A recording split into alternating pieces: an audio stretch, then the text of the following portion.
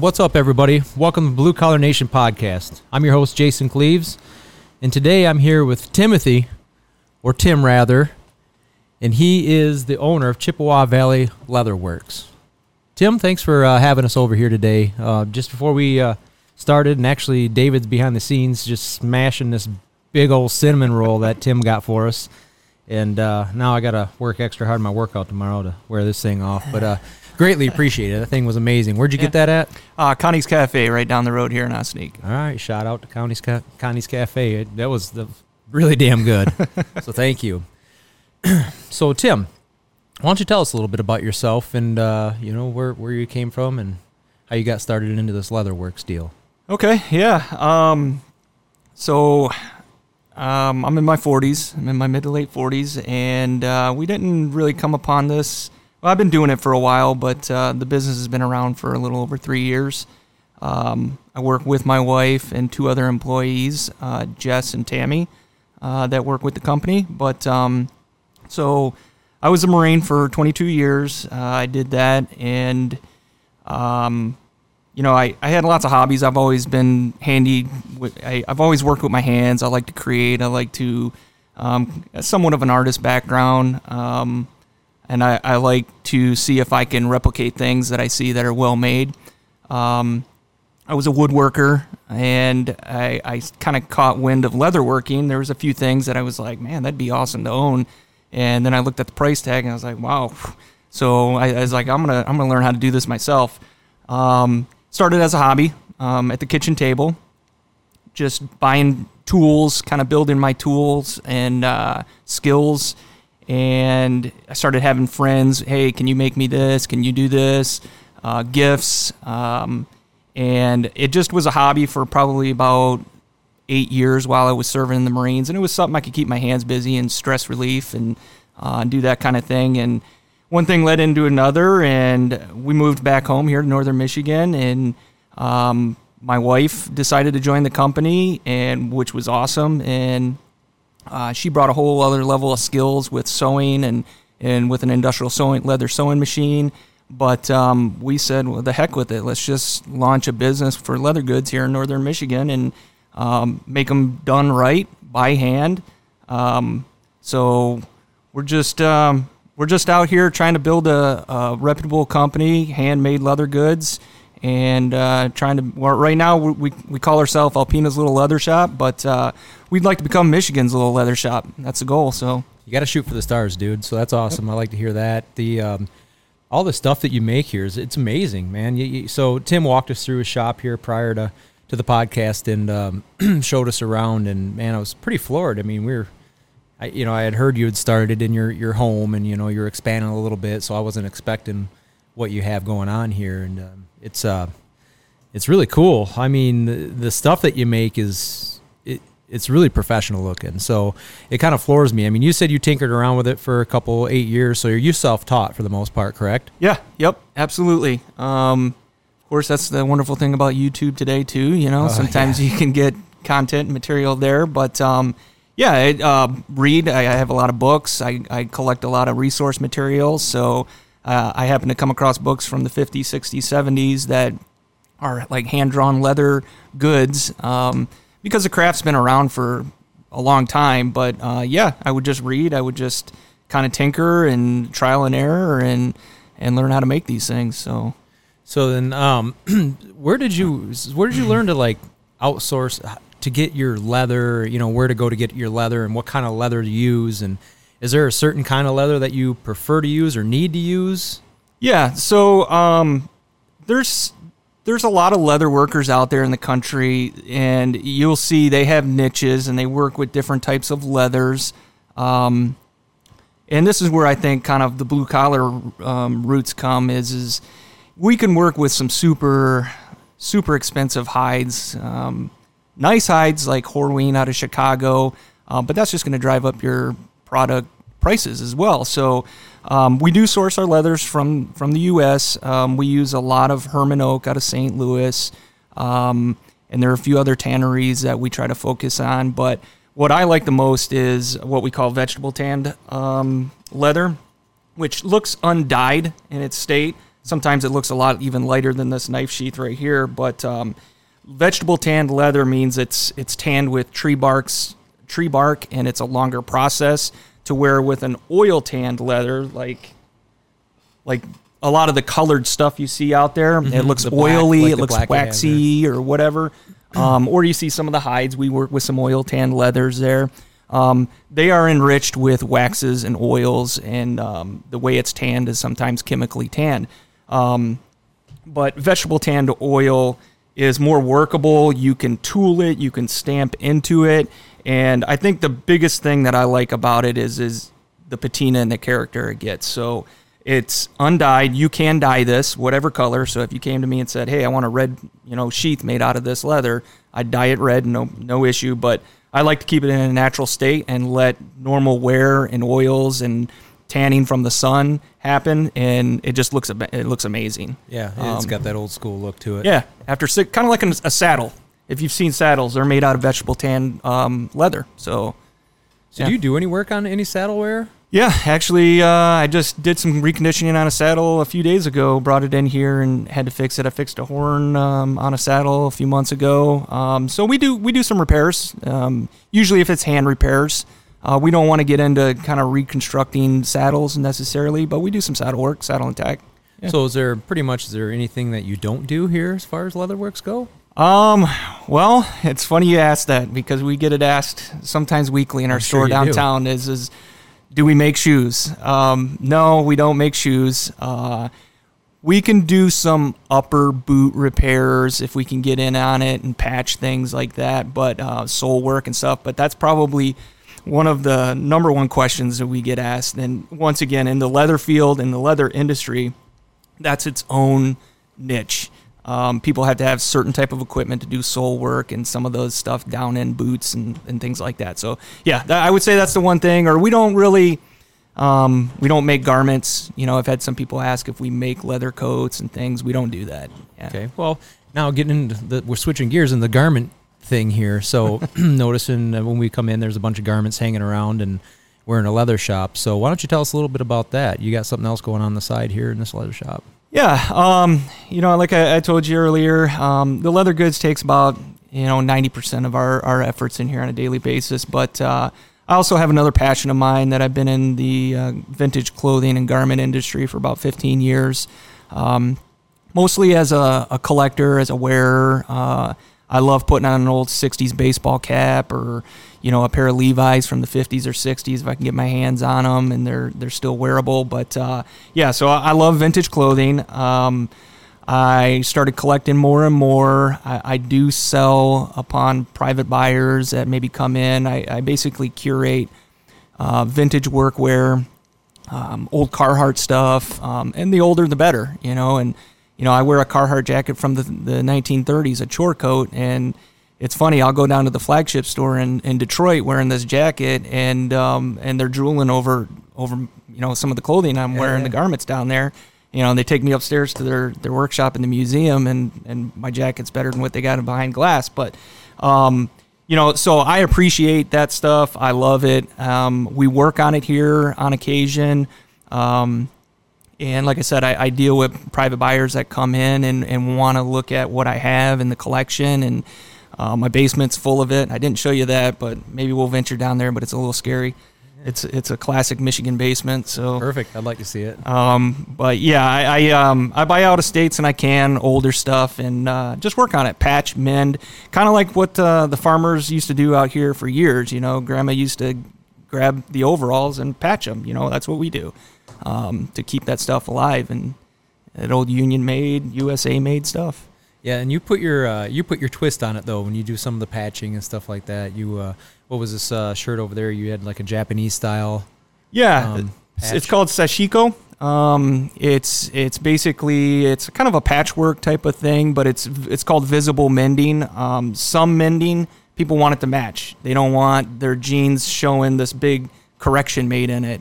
And visible mending is like, I want it to be a piece of art. I want that patch to be visible. I want people to see it, and it's kind of like a scar showing off. Like, look at these are old. Like they're all patched up. But that one, that big, or I think it's a Big Mac chambray shirt from the 50s there. Yeah, that's got a sashiko Japanese mending process on it. And that was done, shout out to Tammy, my employee. She did that work there on that, and she does a lot of that kind of freelance work too. So, but we like to incorporate vintage clothing into our products as well. You know, like I'll take old Levi patches, sew them on the front of a wallet. We make flags made out of old Levi denim. I don't have it here, but it's hanging up in our shop. So we strip out denim jeans and use leather stars, and we make a flag that we sell to customers, and it's got the 13-star leather star on it, which is kind of like the Betsy Ross here behind us. Yeah, we incorporate a lot of that into our blue collar stuff too as well. Yeah, I mean, anywhere we can incorporate, you know, USA, America, you know, like we do it. So yeah, love it. So why don't we just tell everybody where is your shop located at? We're downtown Alpena on 2nd Avenue, 210 2nd Avenue. We're right next to the old State Theater. So usually that's the landmark people know about, or the old antique mall, John Henry's. We're right across the street from where that used to be. So right down by the river. So what kind of space you got? It's a pretty decent sized shop. Yeah.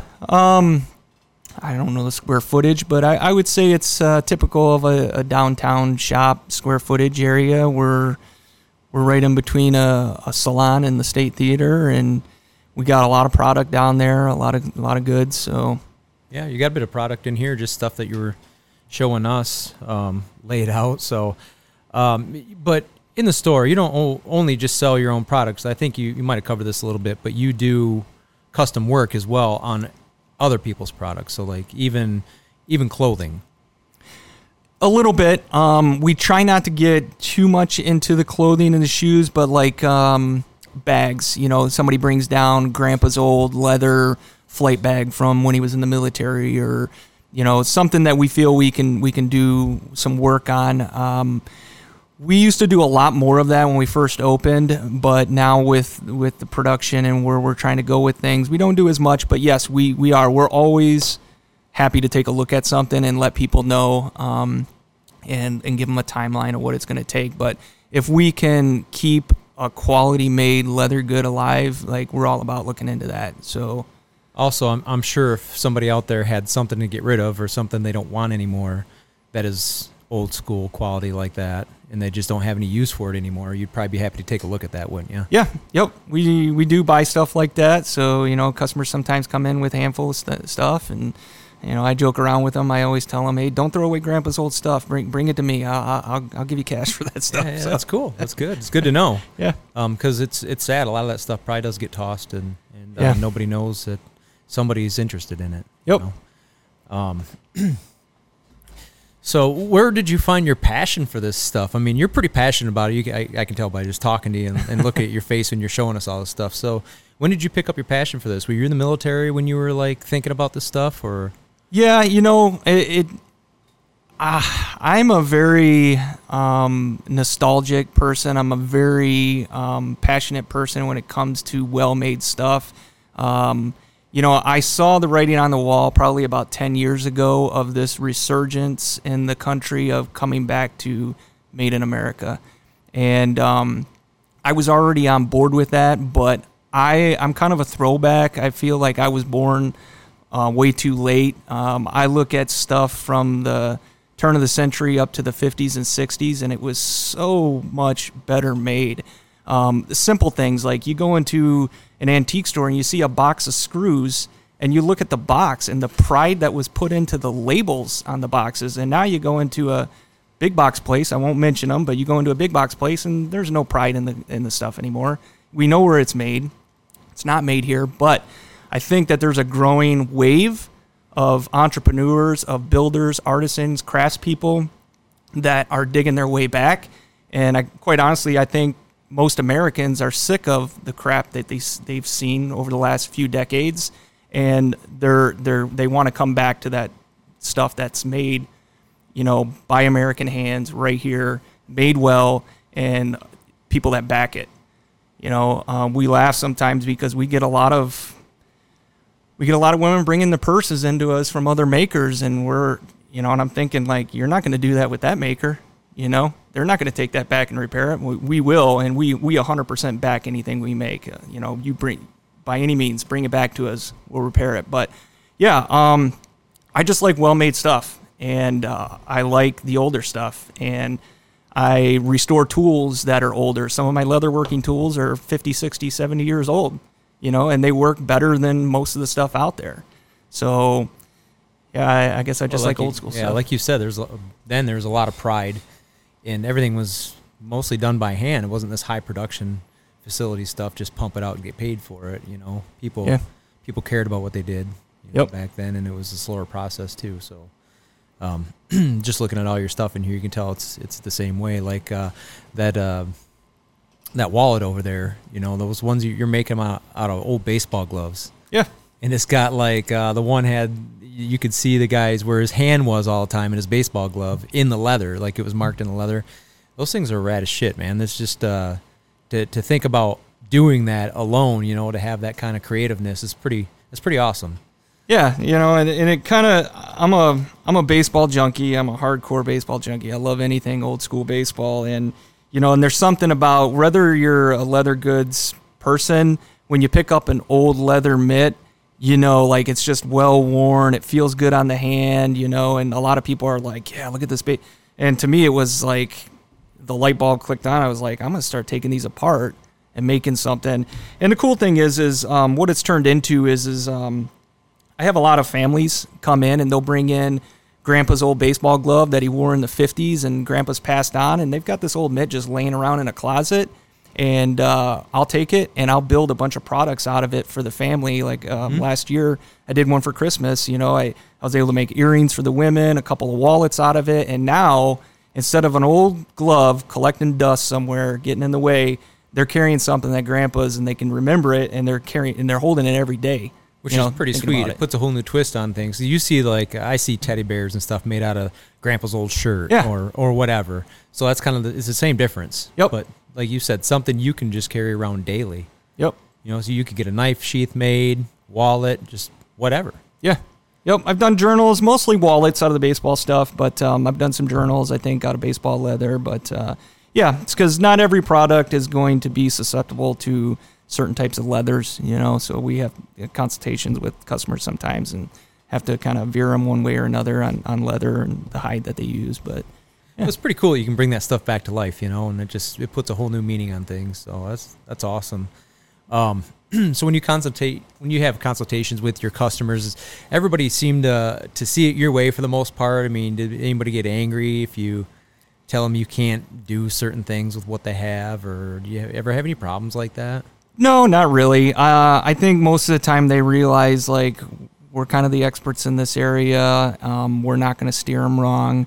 To be honest, I don't think I've ever had any kind of issue with things. I've done some pretty odd requests. I had a gentleman about a year and a half ago bring in his dad's old World War II fighter pilot jacket, the old school one with the wool shearing inside. No way, dude. And he had the overalls that you wear underneath the jacket and everything. And the cool thing is we were able to make some products from that, and it was amazing, you know. And at first he didn't think it was possible. So we've been able to do some things that, you know, they take time, you know, taking things apart and rebuilding them. And but if people are willing to invest in something like that, it's something unique. And that's the thing is these baseball glove wallets, everyone is unique, everyone is different, and that's what's cool about that. Yeah, you're not carrying around the same thing 2,000, 3,000 other people have in the same town. You know, it's all different. So when you found your passion, I mean, what made you say, you know what, I want to make stuff out of leather? Like you said you've done some building before, some carpentry. Yeah. What was it about leather that just set you off? One thing about leather that it worked, and here's where my you know, serving in the military is I did a lot of traveling, and I can't take a table saw with me. I can't take, you know, a plane with me and work on woodworking projects. But with leather, I could take a tool bag, you know, like that tool bag sitting there, and I could fill it with tools and some leather goods, small leather goods, and I could work when I was on the road. because predominantly what I deal with here is a lot of hand stitching with a saddle stitch. So that was easy for me to take and work on projects for family members or customers or whatever. And so it was convenient, and I could bring it all in one bag and get things done on my downtime whenever I was traveling. So you were doing this in the military then? Yeah, yep. I was doing it when I had time, and I was away from my family, and to keep my hands busy, and, I had leatherworking there. So I just started mastering my craft, and, and I don't think at first it wasn't like, hey, I'm going to make a business out of this. It was just something that I enjoyed doing. It was a hobby. And then once I started seeing people asking more and more, and once I started gaining more confidence in what I was making, because, man, you don't want to see the first couple wallets I made. If I brought those out, you'd think like that was a kindergarten leatherworking class or something. But, you grow, and it's like anything, the more you do it and the more you do it in trial and error, you get better. So, yeah. It's just if you can endure those costs for the most part. Yeah. But it's not like starting out that small, there wasn't really a lot of cost into it. Oh, no. Yeah. Nope. You kind of... I remember having just a couple of hides, and now we do orders, and 10 hides come in, and but it's on a different scale. So yeah, right. So do you have what you would call like a niche, or is there something you like just love to work on? Something that's your favorite thing to do? Yeah, I really enjoy doing baseball leather items. The older the mitt, the better, as long as the leather is still pliable and workable. I like working on sheaths as well. A lot of knife sheaths, custom knife sheaths. So, I enjoy working with all of it. But yeah, if I was to say my favorite stuff, I really enjoy taking an old mitt and trying to get creative with the canvas that it gives me and figuring out a way to construct items from that. Because on a fresh hide, I can roll out and pretty much cut out wherever I want. With a baseball glove, it's different. You have to take it apart. You have to look at it. You have to lay it out and figure out the best pieces to use to make an item. So, and that's where the creativity comes out. Gives you a hell of a challenge. Yeah, exactly. It's not just cut and dry. Yep. Gotcha. So that what did you call that? Your saddle pony or the stitching pony. Stitching pony. Okay. Yeah. So we got a little bit of footage. I think David got some footage of you on there, and we may include that in our podcast here because that was pretty sweet. I like watching that. But when it comes to stitching leather by hand, I mean, is it pretty tough to do? I mean, leather's tough. Yeah. Yep. So like to stitch through that stuff, what's that like? I mean, you get like arthritis in your hands or anything like that, or does it really make your hands sore? Sometimes yes, but just to I'll give you a little trade secret. When you're stitching something on that stitching pony, the holes are already pre-done. Okay. So I'm not punching a sharp needle through it. Now, the old school of how it was done, a guy or a gal would have an awl in their hand and the needles. And he would punch the hole with the awl and then run his needles through both ways. Now, predominantly, I would say 99% of the leather workers out there, they'll sit down that piece on their bench and they'll make their guideline of where that stitch line is going to be, and then they take things that look like little miniature forks and they punch their holes throughout the item, and then they bring it over to the stitching pony, so you have some holes there, and then you're bringing the thread through it. Now you still have to set that stitch into the groove, so it's not raised up, little things there, so it's not coming loose, or anything. But yeah, so it's not that hard as far as getting it through the leather. You punch holes at a time. So is it like typical thread, or is there a special thread you have to use? No, it's a waxed thread. So I buy it on a roll from a company out of Maine, and give them a little plug. Maine Thread Company. It's USA made out of Maine, and they make thread, and they've been making threads. I want to say probably 80 years out there, and that's another. I try to buy American whenever I can in any product, and to use on our products. So yeah, it's a waxed thread, poly thread, or even cotton thread sometimes you can use, but predominantly in the industry it's a poly thread because you want it to hold. So okay, yeah. So your customer base, is it just kind of like random customer base, or do you have like a lot of farmers, or is there like a certain customer base that that you see all the time, or just? That's a good question. It's funny, being here where we're at, and our workshop is 10 miles south of Alpena and Osneek. We do get the farmers out here. We get guys or gals bringing us a lot of saddle work, a lot of country stuff. We still see that on occasion in Alpena too, but in Alpena, I would say it's a little bit all over the place, but we do sell to a lot of women. Our bags are very popular. Our totes are probably one of our top sellers. We sell 3 different sizes of a tote bag. So we get a lot of customers that like our bags and come in for multiple ones. And then, we get Christmas. I mean, here in the next month, we will really ramp up for the Christmas season, and that's where we do a lot of business. But that's where the wallets and the knife sheaths and all that kind of stuff come into play, or custom work. Yeah. Do you do the old Black Friday stuff, or do you do any custom? Do you do any deals like for Christmas time or any time? Yeah, around there? we run a couple of sales throughout the year. But yeah, I think we do a Black Friday. We've done a Black Friday the last few years. But we're being a company that not only has a retail space, but we're also manufacturing everything. To be honest, sometimes it's hard to do that because we're doing what we can with the manpower we have to get the shelves stocked. It's kind of like, I will put it this way, Ford doesn't put the Mustang on sale very often, and Chevy doesn't put the Corvette on sale very often. So, right. Not that I'm trying to compare us to Mustangs and Corvettes, but, being a handmade leather good company, it's sometimes it's hard to do that, but we do run sales. Cool. Yep. Did you have anybody prior to starting your business? Did you have anybody any naysayers? Anybody like second guessing you or saying, "Tim, what are you doing, dude? Are you serious? You're gonna start making leather products in Alpena?" Yeah. Osneek? And I think it was harmless. I don't think it was like, you need to really think about this and you're going the wrong direction. But, there was some family members that were kind of like, are you sure? And I said, you know what? If we build it, they'll come, they'll feel the dreams. But,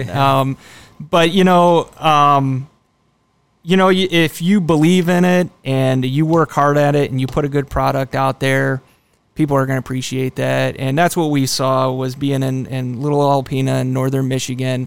We get a lot of customers from down in Detroit and St. Clair Shores and Grand Rapids, and they're shocked. And I think our customer base was shocked here in the immediate area, being able to come into a place like ours and get a handmade leather good item made by the people that you're seeing in the store, and at the level of what we were doing. I think people loved it.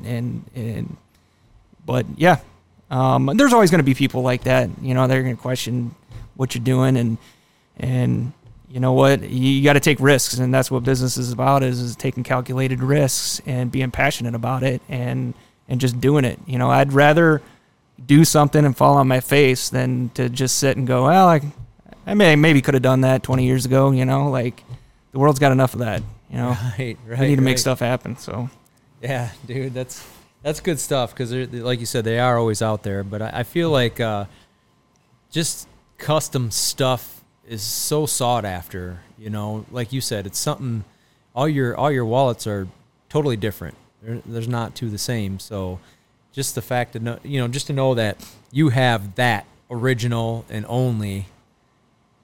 It's just it's pretty sweet. A lot of people really, really dig that, I think. So yeah. I think it's pretty easy to get away with a lot of the custom work. And then you start putting your passion and pride into it, like you said, it's hard to stop that. So I'm glad you kept going on and doing it. So how long has it been? You probably mentioned that, but how many years have you been in business? Well, the business here in Alpena has been for 3 years. We've been working with leather goods since 2012, 13, somewhere in there. So, 10 years. So every year you feel like you're gaining quite a bit of traction? Yeah, I do. I think we're starting to venture out into other markets in the state, and we're just continue to refine our product line and what we can do. And And we're still learning on some things. We started getting into backpacks and sling bag stuff this summer, because we had customers just begging us to make certain products. But that takes time, to figure out a pattern for it and to master that. And, we don't want to put something out there, premature and not have it ready, So, we feel good going forward. Yeah. So how do you manage your, I'm going to call it production, your production items that you would put out compared to your customers that walk in and need something repaired? Do you pretty much kind of drop your production for the repairs, or do you continue production when that's done, then you get on the repairs? So we have a pretty decent system in place. We have a calendar. We have a sign in our store showing where we're at with custom orders and how long it's going to take roughly. And that's kind of a ballpark. But I would say in 3 years of business, we have very rarely been behind on getting a custom order to a person. I will say right now, coming from the summer into the fall and the holiday season, we've kind of shut off the faucet on a lot of custom orders just because we need to ramp up our production. So we're upfront with customers and we tell them, hey, if you really want this rifle scabbard, talk to me in January. And a lot of times that's not an issue at all. Unless there's a timeline. Even if there's a timeline, and here's the wonderful thing about being a small independent business, we're willing to take a look at our production and see if we can squeeze in something if it's important for a birthday or a holiday or, an anniversary or something like that. You have that flexibility. Yeah. It's we're not a big box store. We want to gain customers and gain followers and do what's right. So, well, speaking of followers, do you have a website? We do. ChippewaValleyLeatherworks.com. Okay. Yep. Pictures of all the stuff that you do, and do you have any pictures inside the store or anything like that? Yeah, I you know what, man, I'm not sure if we have pictures of the store in there. We may. We're on social media as well, Facebook and Instagram. On Facebook it's Chippewa Valley Leatherworks, and on Instagram we actually have two. One we market towards our vintage garment, and that's Chippewa Valley Mercantile, and then Chippewa Valley Leatherworks on Instagram. So okay, yeah. Cool. So people out there, they can reach you and check out what you do. And you ever thought about like running a YouTube channel and like doing stuff on YouTube? Like doing tutorials and stuff like that. Yeah, that's a great question. I have, and we're kind of looking at options of doing some stuff like that. We have held classes in here because we started getting a lot of people that were interested in it as well. That's cool. We will do classes in here, 6-8 people at a time, and we have enough tools to go around to do that. How do you feel about that? Is that like, do you feel pretty good? Do you have a good sense of pride, like when you're able to teach somebody the things that you learned on your own for the most part? Yeah. My wife and I, we're both natural teachers. We enjoy doing that kind of stuff. And, and sometimes you think in the back of your mind, do I want to teach people how to do what we do? But to be honest, like we're not worried about that. We start with some entry level things and I think most of the time our customers or those students, they realize, hey, this is going to take a lot of work. I'm not just going to set up a leather shop tomorrow and start doing this. So, and they see what we do in here and realize that it's a commitment. It's funny you mentioned that because I did a podcast and we forgot to tell them about Josh Kent, Sunfrog out of Gaylord. Okay. And big t-shirt company, well, amongst other things, but he started out with basically nothing, and then he's just astronomically out of the atmosphere, just doing really good, right? So anyway, and I was asking him in the podcast, I'm like, is there anything you don't want to talk about? He's like, no, I'll tell everybody everything I do and how I do it. And if they want to try it, good luck, because it was the hardest shit ever, Yep. So I'm not too worried about people, just stealing my business at this point. Right. So, he said there's way more into it than what people really realize. So it's pretty funny you say that. Yeah. We open it up partly because I think people enjoy like doing something or learning a new skill, or just having fun and having experience. It's like going to the casino or doing something else. You want to invest in doing something fun. So yeah, that's pretty cool. Yeah. Yep. That's pretty cool. So what do you see like for the 4 seasons around here in Michigan? Do you see any fall off in the spring or summer, or is there any certain time of year where you're doing better in the store than others? Yeah, I would say by far the holiday season is our busiest season of the year. We, from October through really January, our head is down and we're grinding. The summer is also pretty busy. Being a northern Michigan town, obviously tourism and that kind of stuff keeps us busy, and people are just out and about and doing things. And so being back here in Alpena for a few years, we and being in retail, we quickly learned that like that spring, late winter, spring is probably a slower time. And that's okay for us because that's where we go to R&D time or research and development, or looking at new patterns, or looking at building inventory up. So we kind of realize that we're gonna kind of put our head down and work on building up inventory during that time frame. So yeah, that late winter, early spring is kind of a cycle we see here working in retail. It just kind of slows down a little bit. So what would you say, out of everything you do, what would you say would be like the hardest? What's your hardest thing that you do here? I mean, as far as working on leather, is it the stitching, or is it cutting out the patterns or laying it out, or what's the toughest thing that you think you have to deal with when it comes to Leatherworks? It's the hardest thing to do. I think it's probably the hardest when somebody brings us something that, one, we don't already have a pattern per se for. Mm-hmm. Somebody will just bring in an odd item and say, I need a case for this, or I need to wrap this in leather, or it's something in that area that it's truly a custom made item, because that's where you have to really sit down at the paperwork and sketch out something. So it goes from basically an idea to some rough measurements to creating a pattern to see if that pattern will work on paper or whatever material you use. And then sometimes it's unfortunately a trial and error of getting the right ounce and thickness of leather to see if it's going to work, because just in theory, and that's the thing about leatherworking is in theory, things seem like they'll always work. But once you start picking out the hide and the leather and the measurements and stuff like that, that's probably the toughest thing, is getting through that development of creating a brand new item. So then also on top of that, they bring in grandpa or grandma or mom or dads or brother or sisters, whoever may have passed away, their article or their whatever they have. And then you have to peel that apart probably on top of that. So you're already worried about that because it's very personal. Yep. And then design something around an object that they're showing you. That does have to be tough. Yeah, and there's sometimes, and it kind of goes back to that question you asked me of like, do we ever make people unhappy? There are quite a few times in that area, in that realm, where I got to say, no, we can't use that. That's not going to work for this. So, but yeah, it's trying to create something, and then on top of that, is it going to function correctly in the way that it needs to function?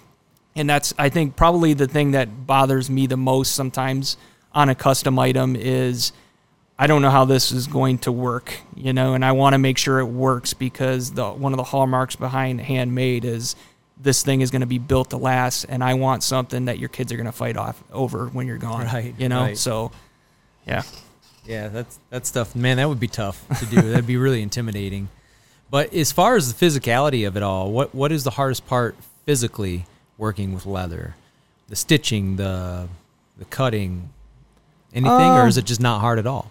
No, I don't honestly. There's nothing physically, I think, too demanding. Other than accuracy, you want to make sure you're cutting into a hide, with straight edges or whatever you're doing. And stitching can get hard. Like if I've hand stitched full rifle scabbards before by hand, and that is some work. And depending on how thick the leather is, like you take a 10, 12 ounce knife sheath, and even though you punch those holes, it's still challenging when you get 200 stitches in. Fingers get hurting? Yeah, you get sore. Do you wear protective? Do you wear any kind of glove or? No, there are some things on the market that old saddle makers used to make. It's basically like wrapped around the palm, and you would push the needle through. But no, I just callous the hands. Raw dog it, huh? Just raw dog it. Yeah. Oh, nice, dude. That's good stuff. So, Tim, what do you besides all your Leatherworks and everything? What do you do for fun? What do you do beside this? Do you have any other kind of hobbies or what?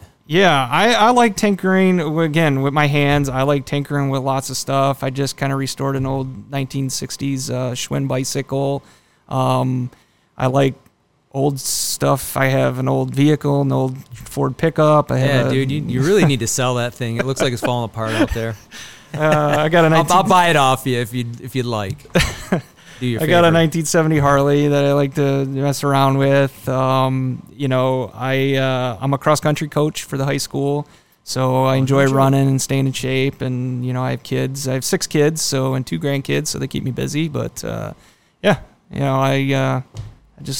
just like living and keeping busy. Like, I joke around, and I think I had an old pastor tell me, like, when I die, I want to go to the grave rusty and beat up. Like, I'm not, man. Yeah, just use and abuse. Like, I want to experience things and do things and just keep busy and just doing it. You're able to find the time to do that, even though you have all this kind of stuff going on, all your Leatherworks, you do have time to enjoy yourself and your family and your wife. Yep. I try to make use of as many hours of the day as I can, so. Nice, man. Nice. Yeah. Was there anything else you'd like to tell everybody out there? No, I mean, I'm just appreciative of Blue Collar coming out here. Like I told you earlier, we were starting to reach out into some different markets, and I was like, we relate with what's going on over there, man. We're like 2 peas in the pod. So, like, we reached out to you guys, and you guys reached back, and made this happen. So I appreciate you guys coming out here and giving us some visibility and what you guys are doing. And I just love what you guys do too and what you put out there. So. Right on, man. Yeah, feelings mutual. So thank you so much for having us out here. And hey, that's the end of her. All right, sounds good. All right.